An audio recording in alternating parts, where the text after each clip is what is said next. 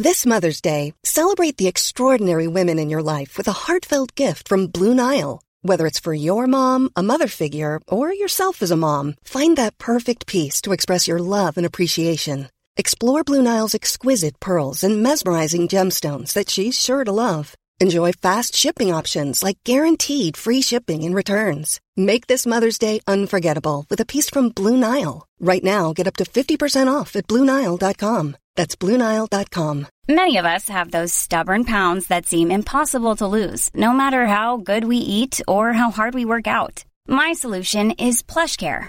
PlushCare is a leading telehealth provider with doctors who are there for you day and night to partner with you in your weight loss journey. They can prescribe FDA-approved weight loss medications like Wegovy and Zepbound for those who qualify. Plus, they accept most insurance plans. To get started, visit plushcare.com/weightloss. That's plushcare.com/weightloss. Hello, Royfield here. Before we start, we have a new advertiser. Now, before some of you go, ugh, and fast forward a couple of minutes, please lend me your ears, because this is important, because it helps to keep the lights on around here and pay some bills. And this advertiser is also very different. Knowledge of the classics is back in style. You know, it's people like those philosopher authors, people like Homer and Cicero and Spinoza, and some of the moderns like Nietzsche as well. Online Great Books is designed to help you to develop a regular habit of reading the great works of Western culture. With weekly reading goals, reading reminders, accountability tools, and a dedicated community of fellow readers, they can help you keep on track and schedule with your reading. OnlineGreatBooks.com has a reading goal system that is designed to help you to progress through reading and the comprehension of the great books, with just 3 one-hour reading sessions each week. Every month they select for you an edition of one of the great books, and they will send it directly to your home. They begin with Homer and then progress through the works of Plato, Aristotle, Descartes, and then on to the moderns. They even do Shakespeare. So if you're interested in developing a lifelong habit of reading and studying the classics of Western culture, go to onlinegreatbooks.com/ROI. Enter the promo code ROI to get your 25% off your first 3 months of learning. Enjoy. This podcast is a Royfield Brown production. Find others on iTunes. All right. Yeah, I know. Ladies and gentlemen, please remain standing for the singing of our national anthem.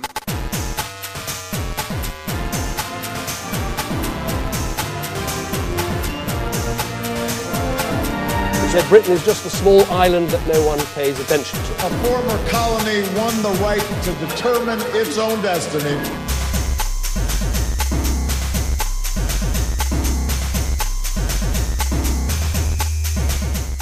Hello and welcome to Spin Atlantic, the show where we look at the news and the views from one side of the Atlantic from the perspective of the other. I'm Royfield Brown, back in my hometown of Birmingham for a month or so before I jet out to see my son graduate in Toronto. Today I'm joined by a foreign correspondent, the man with a passport that has more stamps than Henry Kissinger. It's Tim Marshall. Tim, how are you? I'm very well. What a coincidence. I've actually just got it in front of me. I'm off to Switzerland tomorrow, and I'm just leafing through to places that I no longer really go to. Pakistan, Saudi Arabia, Yemen, Iran. Places I suspect China may not return to, but those were the days. When you go to Switzerland, because I've never been, you get a stamp, don't you? Because it's the EEA. I don't think they care enough to bother, given that it's an EEA country affiliated to the European Union. The United Kingdom remains a country in the European Union for now. I don't think you get a stamp. I've never noticed one before, and I've been a fair few times. All right. Well, Tim was the IRN's Paris correspondent. He's also worked for the Beeb and Sky News, reporting from Europe, the USA, Asia, and many other places in between. In a week that has seen the Trump summit with the Northern Korean leader Kim Jong-un be called off, then put back on again, we ask, just what does Italy's new populist government mean for Italy and its relationship with the EU? Italy's President Sergio Mattarella swore in Giuseppe Conte, a law professor with zero political experience, as the new Prime Minister of Western Europe's first anti-establishment government. Conte was chosen as a neutral, acceptable compromise candidate by the leaders of the anti-establishment Five Star Movement and the far-right League Party. The new government should calm a political crisis that has embroiled Italy for weeks. Matteo Salvini, the leader of the League, becomes Deputy Prime Minister and also has the job of Interior Minister. He will share the deputy leadership with Five Star leader Luigi Di Maio, who, like Salvini, has a second role as Labour and Industry Minister. Giovanni Tria, a little-known economics professor, is the new Economy Minister. The new government now has 10 days to win a vote of confidence. It's due next week, and after that the government will be in charge formally. It's expected to be more antagonistic towards Brussels than the previous administration, but the alliance only has a narrow majority in the Italian Senate, easing concerns in the EU over the new government's decision-making. Tim, how can these two diverse partners ever hope to get along? What hope do you have for the new Italian government? Well, what hope do you have for any Italian government? I mean, I think it's something like 65 since World War II. So it would be unlikely for it to last long, and there's nothing new in that. What keeps them together for the moment is power. They are not ideologically together, but... The one thing that does bound them together is they're anti-establishment, because they're a relatively new part. Well, the League isn't that new per se, but has never really had power before. But also because they are Eurosceptic. They're bounded by that, aren't they? Though one's a right-leaning party and one's a left-leaning party. Yes, they're bound together by both being outsiders that have come together in order to form a coalition because they can't win power by themselves. And you're right, that is the one policy that they're both sceptical about the European Union and intend to push back against it. But the real thing keeping them together is power. You know, the League gets X number of seats in cabinet and Five Star gets X number of seats in cabinet. And with that comes a nice salary and a car and a bodyguard and a platform upon which to build. So I think they will last at least a few months. Just for listeners that don't know, can you give us a slight potted history, nothing War and Peace, about the reason why these two parties have even come about? Well, it is partly because they've had, off the top of my head, 65 governments in 70 years. I mean, it really is something ridiculous like that. That's one thing about the instability. And current with that has been corruption scandal after corruption scandal after corruption scandal. And on top of that has come the mass migration of people coming out of Africa, the Balkans to a lesser extent, and the Middle East. And these things have all come to a head. And so into this fray jump two new parties. One, the Five Star movement, which was actually Beppo Grillo, who is a comedian, a very well-known TV comedian, who formed this party almost as a joke. To his surprise, it just took off. He's now stepped to one side, and it's now led by politicians. But they are all outsiders, and they all do not play the same games that the old Italian politicians played. And on the other side, they're sort of considered left of centre, although these terms are increasingly redundant because some of their ideas are not what I would call left of centre. Coming from the clear hard right, it used to be called the Northern League because they were predominantly in the northern Italian states, which are the richer states. They even at one point wanted to hive off northern Italy and create a separate state because that was the rich state, which is why they've now changed their name to the League, because they now realise they're popular throughout the entire country. And they're the ones who are hitting the really hard policies. They've stated, we are going to deport 500,000 illegal immigrants. Wow, that's a lot of people. Now, so they're united by their Euroscepticism, and also they're not necessarily the greatest fans, actually, of the euro, are they? No, but I'm not convinced by their criticisms that they actually mean to take Italy out of the euro.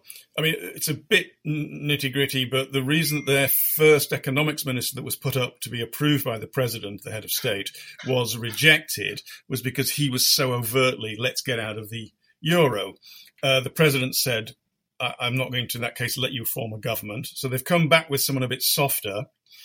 I think what they're trying to do is scare Brussels and the European Union to the degree that the European Union will allow Italy, this new government, to try to spend its way out of trouble, to put an end to austerity, to start really pouring money in, which is against the EU regulations. You've got to fit within certain bands.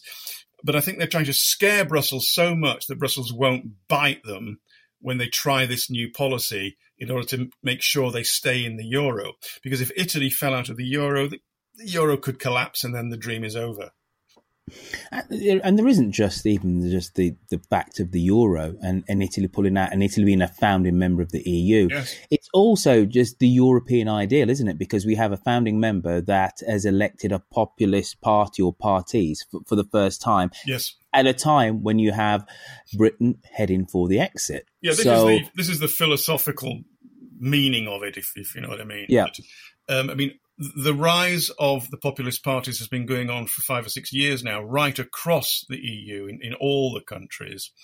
But this is the first time that two of them have come together to actually form the government of an EU nation. Close on behind them, though, places in Scandinavia, Sweden, the far right are the second biggest party. In Slovenia, they've just elected a far right government. So, it is part of a trend. But what has shaken Brussels is that this sort of two parties that have no real love for the EU as an institution are suddenly in power, and they're very concerned that as a founding member, it's striking a real blow to the idea of the union itself. One of the things that's always going to surprise me, or at least I've always noted, as a much better expression, about Italian politics, is that since the last scandal, and I cannot remember what that scandal was even called now, but they have involved money, Roifield. Yes, money and backhanders. They have this term, a technocratic government. Yes. And this political grouping is seen as half political and half technocratic. What exactly does a technocratic government mean? Well, let me give you the example of Italy last couple of years ago. And this is true also of Greece for a short period of time. Basically, the governments were formed by sort of machine politicians who weren't elected to their positions. And let's say the finest minds in economics, a Nobel Prize-winning economist from some university, and they're put into the cabinet to form a government which the head of state signs off on. But what's really going on is that in Brussels, they're saying, we will back you if you put these technocrats in to run it in a technocratic way, by which I mean they're not standing on, these are our ideological points about X, Y, and Z. This is our party and this is our great tradition. These are managers, and they're brought in to manage, and they're brought in to manage economically, so they make sure that Italy doesn't move outside of these economic boundaries that you're supposed to stay within, the amount of inflation, the amount of spending, unemployment rates. You've got to fit in these bands. Same happened to Greece. Basically, Brussels, for which read the two richest countries, France and Germany, told them who was going to be their politicians and their government. That is this EU version of a technocratic government. Just so we kind of understand the geographical and political map of Italy, could you tell us which party is relatively strong? Are the Five-Star movement, are they big in cities or in the north? How is that actually playing out on the ground? Five Stars is centred in Rome and quite powerful there, and they have the mayorship there as well. Of the two parties, I think what used to be called the Northern League is now the League, is the dominant partner. And it has surprised people by growing out of its northern states, such as Lombardy, and now it is strong almost from the heel of Italy to the top of Italy, up with the border with Austria and Switzerland and places. Five Star is more dotted around. Five Star is also, I think, more urban, but the other parties are melting. I mean, the Socialist Party in particular, the Communist Party has almost disappeared. Berlusconi's party has gone right down. These are all the big establishment parties.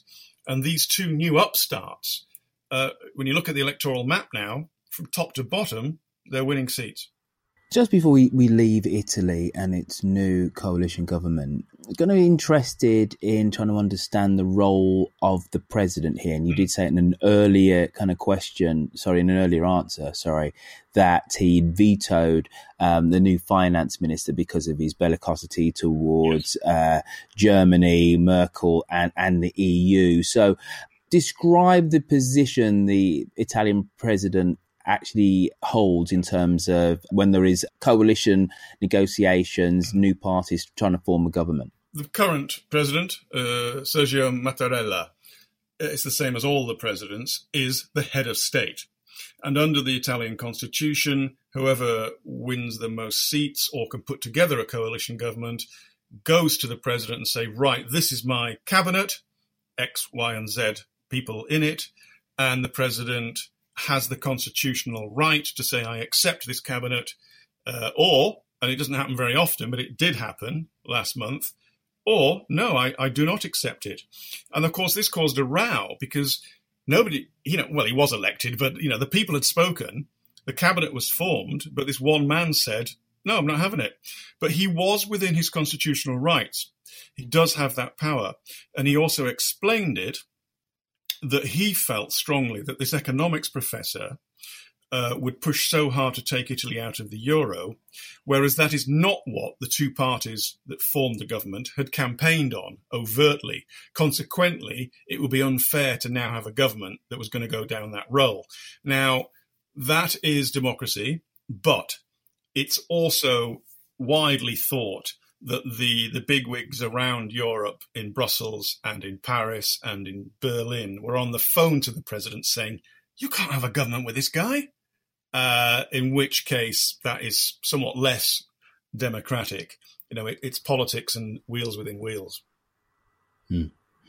So you reckon this government won't particularly last that long, but it really has shaken up Italian politics, and it's a potentially a harbinger of a realignment for wider European politics. Well, yes, it's emblematic of what's been going on for several years now. And honestly, to take a look at the Slovenian election this week, the party coming in is the party that won the most votes, which may form the government. Is very similar to the League in that it is overtly right-wing, illiberal, and takes an extremely hard view on immigration. And, the one thing to remember about the League is they are promising they will deport 500,000 people. Well, what does that look like? They will absolutely take a hard line. And that hard line is where Europe is going. And it's not just that they win this election. It's that as everyone sees the growth of the hard right, some parties on the centre-right begin to tack rightwards. And this has happened in Germany with Angela Merkel. Her party has tacked significantly rightwards. And even though they still had 94 seats fell to the AfD, who are, proper right-wingers, hard right-wingers. Even though she felt she had to move to the right, they still, for the first time since in 50 years, the extreme right entered the Bundestag. This is what's happening across the continent. Tim, let me understand Germany. I was having a conversation with somebody just yesterday, and they were saying, well, if Germany has accepted 1 million Syrian refugees in 1 year, a couple of years ago, how can this woman still be in power? And I said, well, majority was decreased, but she still maintained the confidence of the majority of Germans. So how has she managed actually to do that, considering there's been such pressure within Germany to absorb? 1 million new citizens. Yeah, a number of things. I mean, it wasn't 1 million Syrians, as you know. It was 1 million refugees, mixed amongst them some economic migrants, with large numbers of them, yes, coming from Syria. The German people, some of them, opened their arms and said, as she said, "Willkommen," welcome. And that speaks to the great democratic openness of Germany, probably Europe's most democratic country, with a very strong, also left-of-centre tradition, stretching back 100 years. And that section of the German society agreed with her policies. However, if you take the overall, it was unpopular. So realizing she'd made this mistake, she then tacked to the right to save some of her seats. It wasn't enough, as I said, because 94 seats were lost to the extreme right, but she still hung on to enough to form a coalition government. But she got a real shock. She spoke with her heart, said, "Welcome, come," and was probably surprised at the backlash that then came from enough of the Germans to put her electoral position in jeopardy. So she tacks to the right, but what we now have is a government with a parliament with 94 right-wingers. And most commentators said, when they got 12% at the elections last fall, that they would then decline. I didn't agree then, and I don't agree now, because they're up at 15% at the moment.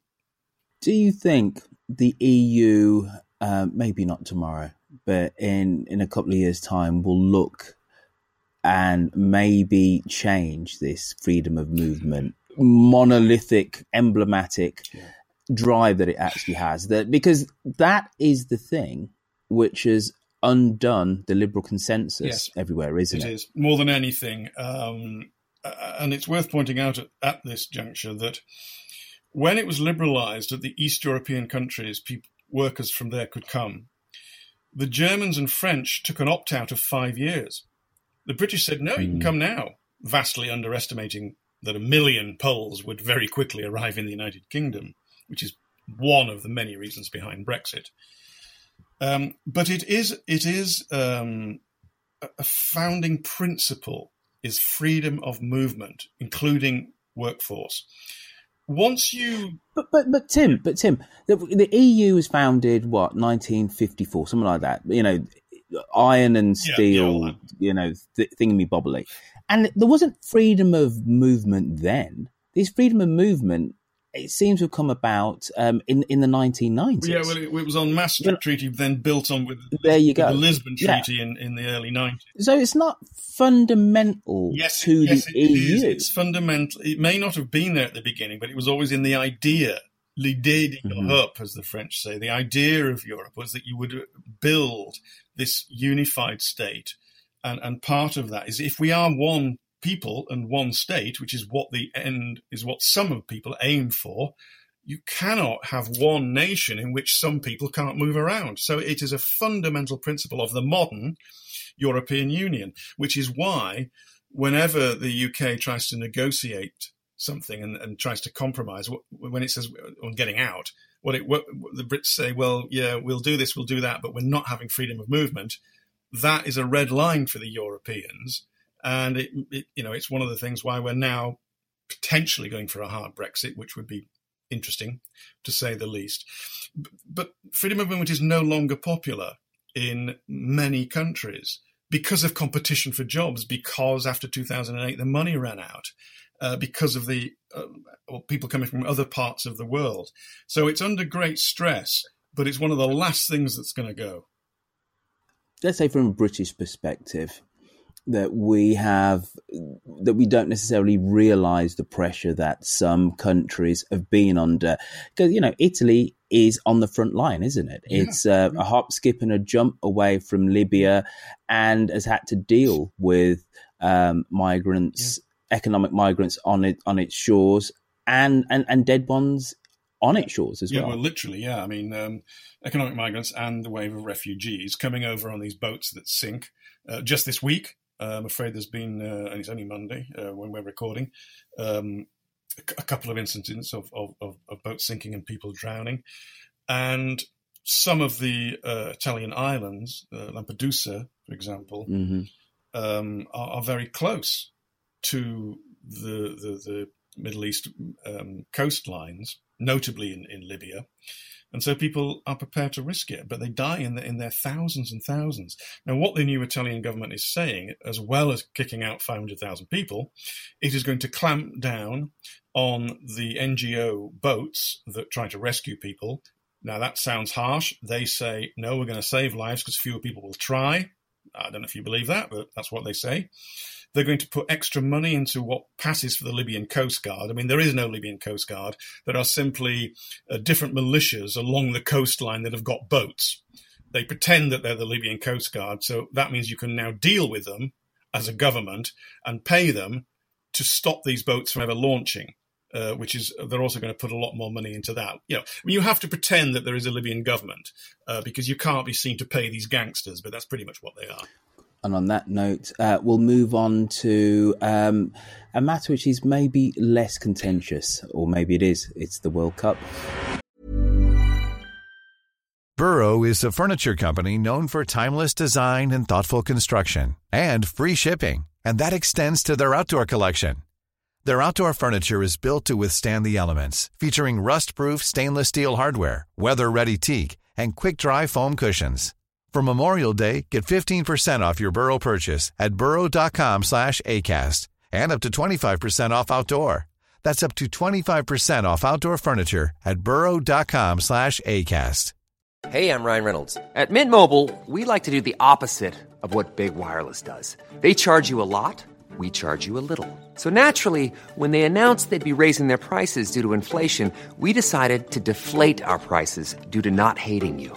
That's right. We're cutting the price of Mint Unlimited from $30 a month to just $15 a month. Give it a try at mintmobile.com/switch. $45 up front for 3 months plus taxes and fees. Promo rate for new customers for limited time. Unlimited more than 40 gigabytes per month slows. Full terms at mintmobile.com. I'm Sandra, and I'm just the professional your small business was looking for. But you didn't hire me because you didn't use LinkedIn Jobs. LinkedIn has professionals you can't find anywhere else, including those who aren't actively looking for a new job, but might be open to the perfect role, like me. In a given month, over 70% of LinkedIn users don't visit other leading job sites. So if you're not looking on LinkedIn, you'll miss out on great candidates like Sandra. Start hiring professionals like a professional. Post your free job on linkedin.com/people today. Britain's Foreign Secretary says Vladimir Putin will try to bolster Russia's image by hosting the Football World Cup in a similar way to how Hitler used the Olympics held in Nazi Germany. Addressing Parliament's Foreign Affairs Committee, Boris Johnson agreed with the comparison made by one of its members. I think that your characterisation of what is going to happen in Moscow, in the World Cup, or in all the venues, yes, I think the comparison with 1936 is certainly right. Tim, was the British Foreign Secretary Boris Johnson right to compare Russia's promotion of the World Cup to Adolf Hitler's use in terms of propaganda and the 1936 Berlin Olympics? No. Can you expand on that, no, sir? No, because it was wrong insofar as, for all its faults, Putin's Russia in 2018 is a long, long way from Hitler's Nazi Germany in 1936. And so it is sort of factually, empirically wrong if you look at jailing rates, death rates, concentration camp rates. It's empirically wrong. It's also a big political mistake, because let's not forget who had the greatest death rate of all in World War II, the Russians or the Soviets. They lost millions. Let's not forget who were our allies that made it all the way to Berlin, the Russians. So it was wrong both politically and factually. The point he was making is that Putin's modern Russia is a pretty hard-nosed place, to say the least. But I don't think that comparison was helpful. Might sound like a really silly question I'm going to pose, but why is hosting the Olympics and then the Winter Olympics, and now the World Cup. Why is it so important for Putin? It puts you, well, I mean, obviously they're on the world stage, but it says to the world, look what we can do. We are your equal. I mean, the Chinese used the Olympics, the Beijing Olympics, as something of a coming out party, because they knew that, thousands of journalists would come, do thousands of reports about modern China, and change our perception. This is why I think the Russians are going to try to be on their best behaviour, the authorities, I mean, and the football hooligans as well. It says, look at this vibrant modern state and these glowing, glittering new stadiums that we can build, and look at our wonderful warmth of hospitality, etc., etc., etc. It just shows the world that you're a player. But the Russians aren't, though, are they? Just moving on to the football, right?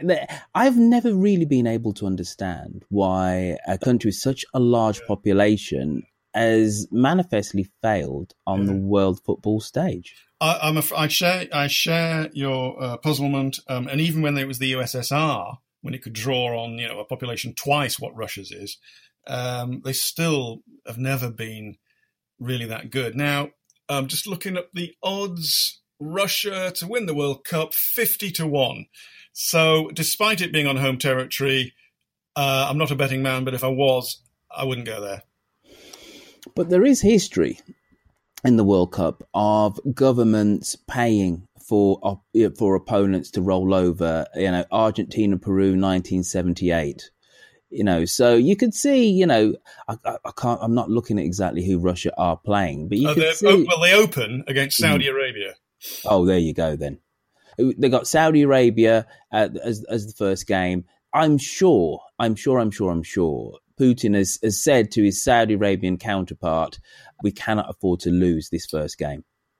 Or am I being too cynical? I'm sceptical. There's nothing wrong with a reasonable amount of cynicism. It's just that, you're dealing with Saudi Arabia, one of the world's richest countries, with an extremely proud young crown prince. And they also have to prove to, everybody is on the world stage. This is, I know some Americans still to discover the absolute joy of football. But this is the world's game, and this is the world stage. It is the biggest sporting event. And Saudi Arabia is not going to roll over and have its tummy tickled by the Russians. They will be trying to win. Let me look down the list. Saudi Arabia, 1,000-1 to win the World Cup. So it's a world stage, and most of the big players are there. But we are missing Italy, which was the obvious link from the last segment. So I don't know how I missed that. We are missing Holland, and we're missing the United States. Yeah, of those three, it's Italy I'll particularly miss. There's a real romance to the Azzurro, and I know a lot of the. Not personally. I know who the players are, and I know the great history. Tim. As somebody who loves Italy the way that I do, it's the European country I've been to the most. Yeah. But it defies that lazy stereotyping of Italians being mercurial and excitable. The way that they play football is like a machine. Oh, yeah. They're terrible to watch. They're never beautiful on the eye. The kits are always beautiful. They have wonderful players, but technically and actually as a unit, they kind of play like Germans. Well, if they did, they might win more. Italy don't do too badly. 2008 they won the last World Cup, or 2006. People who don't like football can just perhaps make a cup of tea for a couple of minutes and then come back. But the Italian, I agree with you that they're not always the most exciting, but they are so brilliant at what they do. When you see them shutting the trap, when you see them playing this possession, when you see them going slow, and then suddenly quick goal. I'm utterly captivated by most Italian teams. It's a shame they didn't make it. Neither did the Dutch, neither did the Americans. That surprised me. Because they remain a growing power. And also they play in a very easy group, the Americans. CONCACAF, you're guaranteed America and Mexico. And how they managed to mess that up, heaven only knows. So, Brazil are the favourites, 92. Equal favourites with Germany. Then France, then Spain, then Argentina. And then plucky little England are seventh favourites at 16-1. So what do you think of our chances, Tim? Better than usual, but I would still be very surprised if we won. But I think we have a great coach with a youthful team that has confidence and belief. And it was Johan Cruyff said that football is a game played in the mind. And if you have that belief coupled with that skill, I think we can certainly get out of the group, maybe even get to the quarters. Looking at who we're up against, of course we're going to get out of the group. And I know we've got Belgium in there too, but we can come second with honour coming up against Belgium. But I think we're actually due a semi-final. I really do. It's been a long time, 1990, since we had a semi-final in the World Cup. If we were to go out in a semi-final, I think there'd be national rejoicing, almost as big as Harry and Meghan. What do you reckon? Well, the audience would certainly be bigger.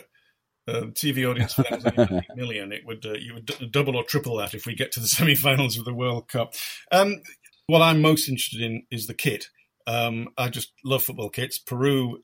I think we need a transatlantic translation there. The kit. You mean the uniform? Oh, excuse me. Yeah, the shirt, the shorts, and the shirt. But I don't know how long you've got, because there is also, of course, the homophobia and the racism aspect of the World Cup. So you're in charge. It's your program. No. Let's have a conversation, sir. So let's start with a kit. Let's do homophobia, and then we can end up with a touch of racism. No, can't we do kit last so that we end on a high? We're going to end on a high. All right, good. All right, so are you far away, sir? Racism. Well, the racism, there's been a massive, not outbreak, it's been going on for years in Russian football matches where black players are racially abused. And the England players have had a conversation about it. They're not going to be walking off the pitch, but they're going to hold together. I'm not convinced it's going to happen again, because I think that the Russian authorities will be ensuring people are on their best behaviours.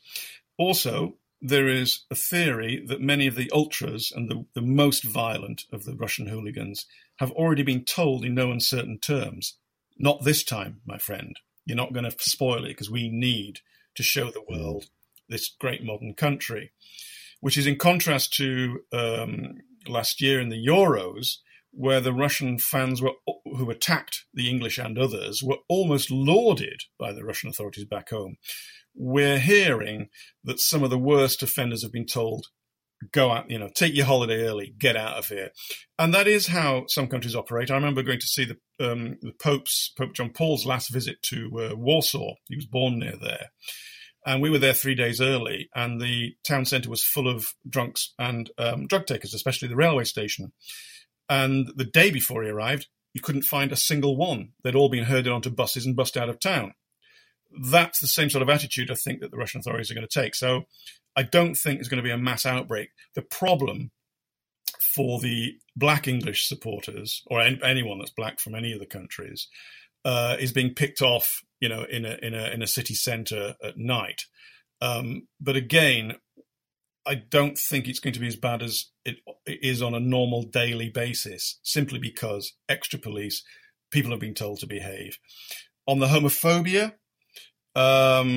again, some of the gay, lesbian, LGBT plus fans that follow England are going over with England flags bearing the rainbow flag within it, which could fall foul of Russia's laws about promoting homosexuality, which is now against the law, even though homosexuality isn't. Promoting it is. So there could well be some confrontations on that. So on the political level, it's going to be a very interesting World Cup. And you're going to end up with kits and uniforms. Now, I must admit, right, I quite like the England kit, though for me, the shorts are just a little bit too blue. Yeah, well, I was on BBC Radio last week, actually, and we were talking about this subject. And halfway through a 20-minute discussion about the different kits, I found myself suddenly talking about the plunging V neckline of the new Panama shirt. And I thought, hang on a minute. This is like all those people that were talking about Meghan Markle's dress during the recent wedding. I'm one of them, but about football shirts. And it really caught me short. But nevertheless, the apparently the shirt this year is the Nigeria. Yep, 3 million sold already. Explain this to me, because when I read this, then I clicked online and I thought, wow, I'm going to have a thing of simple aesthetic beauty. And I saw there's something which looked like a late 1980s, early 1990s first division football kit. It does nothing for me. For those people not watching us live on HD 4K, it's basically a green front, and then the arms and shoulders have got this black and white pattern, which does look slightly like an eagle's wings. They're known as the Super Eagles. But I agree with you. I was left cold by it, but everybody's writing, this is the greatest football shirt ever invented. I like the Peruvian one, which diagonal red stripe, like a sash. It does look like the admiral of the Peruvian Navy has sort of taken over the country and become El Presidente, and there's 11 of them. I think it's a wonderful strip. I like the Japanese all away. Well, wait a minute. Just whilst we're on that, right? Why the Jamaican company Red Stripe don't do a cheeky bit of sponsorship for the Peru national team? Heaven only. Right. Sorry, it's not as you were with the Japan away kit. Is that dark blue? No, blue is their home kit. Yeah, but they're all white. And it's just a real pristine all white kit. And the best known in the world, probably Brazil, the yellow shirts, the blue shorts. I mean, that's what people wear on the beach all over the world. But the Brazil kit actually shouldn't work. And it only works because that team is ridiculously successful. Because you've got this top with this, which is beautiful, the goldy yellow, and then with the green trim, that works. Then you wouldn't put blue shorts with a white trim. That does not work. Aesthetically, it doesn't. It's two different kits thrown into one. But because it's Brazil, you just go, okay, it's a classic. You see, you've got all a wedding dress. Absolutely. But what I think we're both doing, and I think what everybody does, it is the aesthetic pleasure of shirt X. But we do also, like flags, I wrote a book about flags once. It is also what we I like that plug you got in there. Yeah, absolutely. You're coming at this shirt with, we know about the history of this particular nation's team, what it's won, its trials and tribulations, whether it plays in a really romantic manner or whether they're all butchers, and we project onto it. So there's a bit of that. And of course, with the Brazilian one, that yellow sunshine as the samba beat plays, because the way they play football, usually, not always, but usually. I think Germany are going to win. But once England are knocked out, I don't really mind, but I'll be watching almost every game. That's how sad I am. All right, then. Let's smash up your knowledge of flags with football kits, and then we can exit out of this. Why do Germany play in white shirts and black shorts? The German flag originally was red, black and white. This is before the VMO. All right, smarty pants. All right, why does Italy play in blue? That goes back to the Milan militia that were formed to take on Napoleon. When Napoleon's army came over the Pyrenees and invaded Italy, the Milan militia, their flag had blue and white in it. And that's one of the reasons why the Italian flag was then partially based, certainly the white of it, I think, on the Milan militia, and the blue has come down through history. That's what I think has happened. I might have to...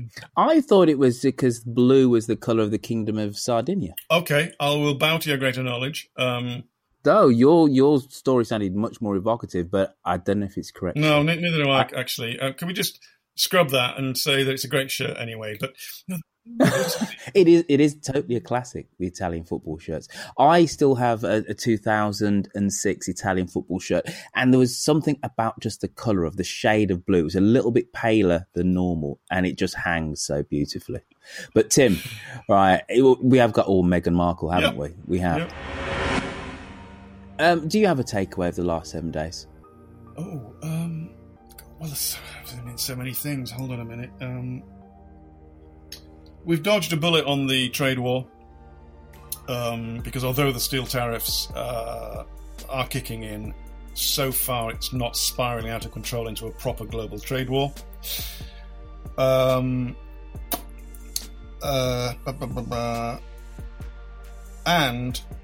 I know it's so peripheral in most people's view, but the result of the Slovenian election tells me that reinforces my prejudices that of the direction of travel of European politics.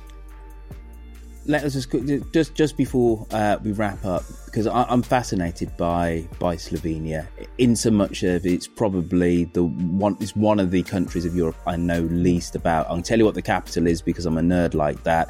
I can give you a potted history of where it used, historically what it was called when it was part of the Austro-Hungarian Empire, etc. But it kind of goes under the radar, doesn't it? It was supposed to be the one bit of ex-Yugoslavia which was mature and sensible. It's not Croatia, which has had its brushes with fascism. So what exactly has been going on in Slovenia? Well, it is quite relatively successful economically, and it was one of it joined the European Union fairly quickly, and it's always leaned westwards. I mean, it borders Italy, and there's a real sort of Mediterranean, Italian, Adriatic flair to the country.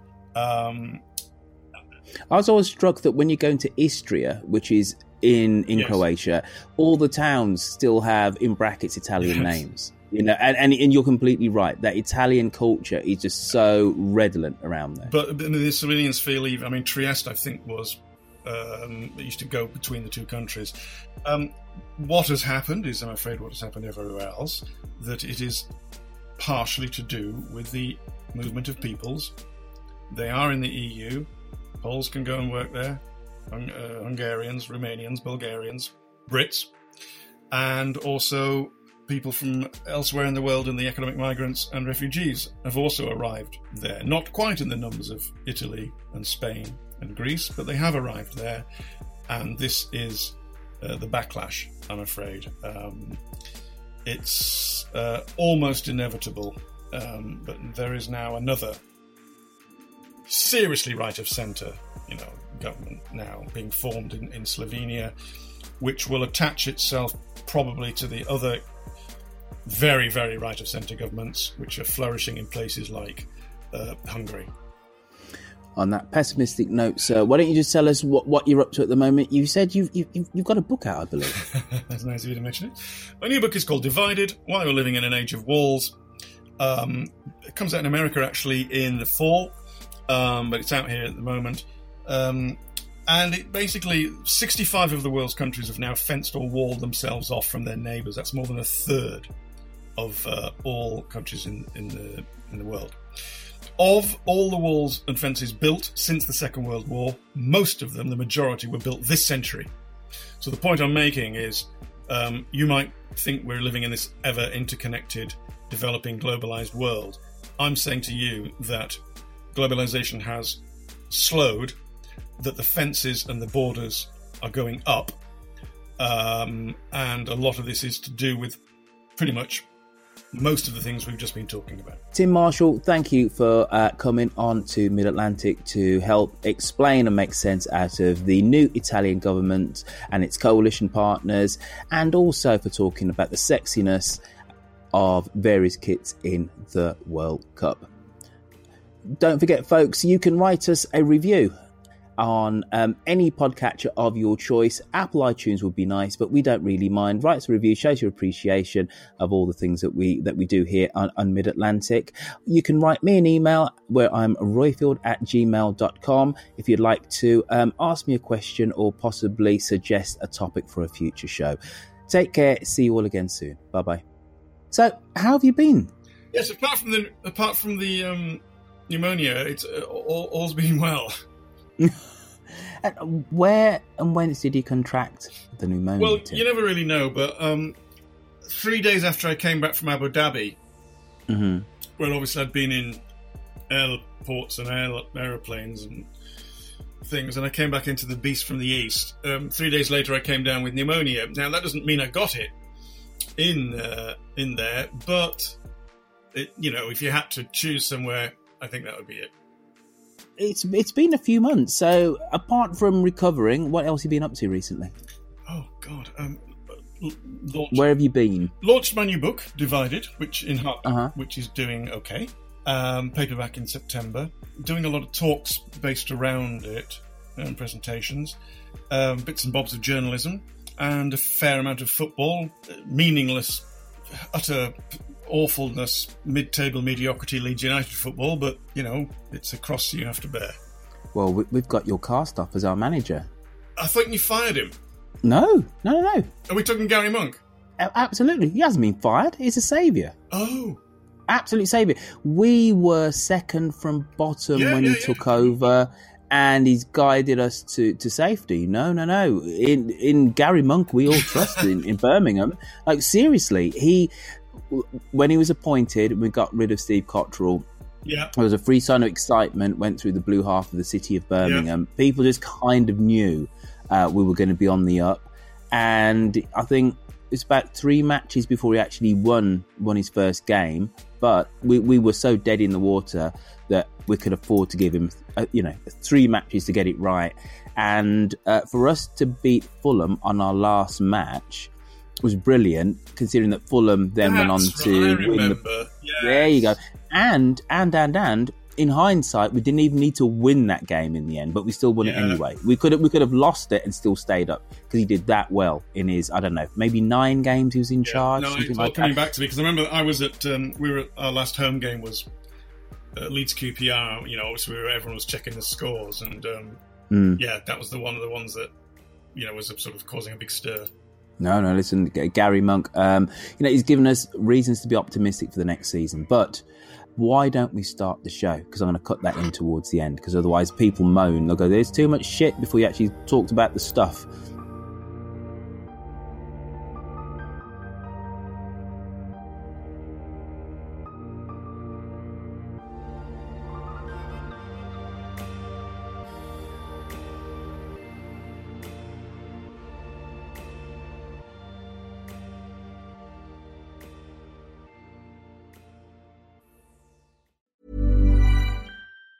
Hey, it's Danny Pellegrino from Everything Iconic.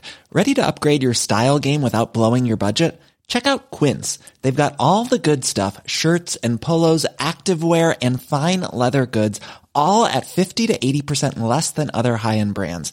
And the best part? They're all about safe, ethical, and responsible manufacturing.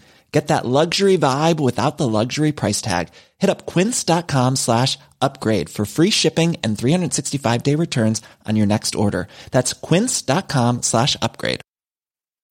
When you need mealtime inspiration, it's worth shopping Kroger, where you'll find over 30,000 mouth-watering choices that excite your inner foodie. And no matter what tasty choice you make, you'll enjoy our everyday low prices, plus extra ways to save, like digital coupons worth over $600 each week. You can also save up to $1 off per gallon at the pump with fuel points. More savings and more inspiring flavors make shopping Kroger worth it every time. Kroger, fresh for everyone. Fuel restrictions apply.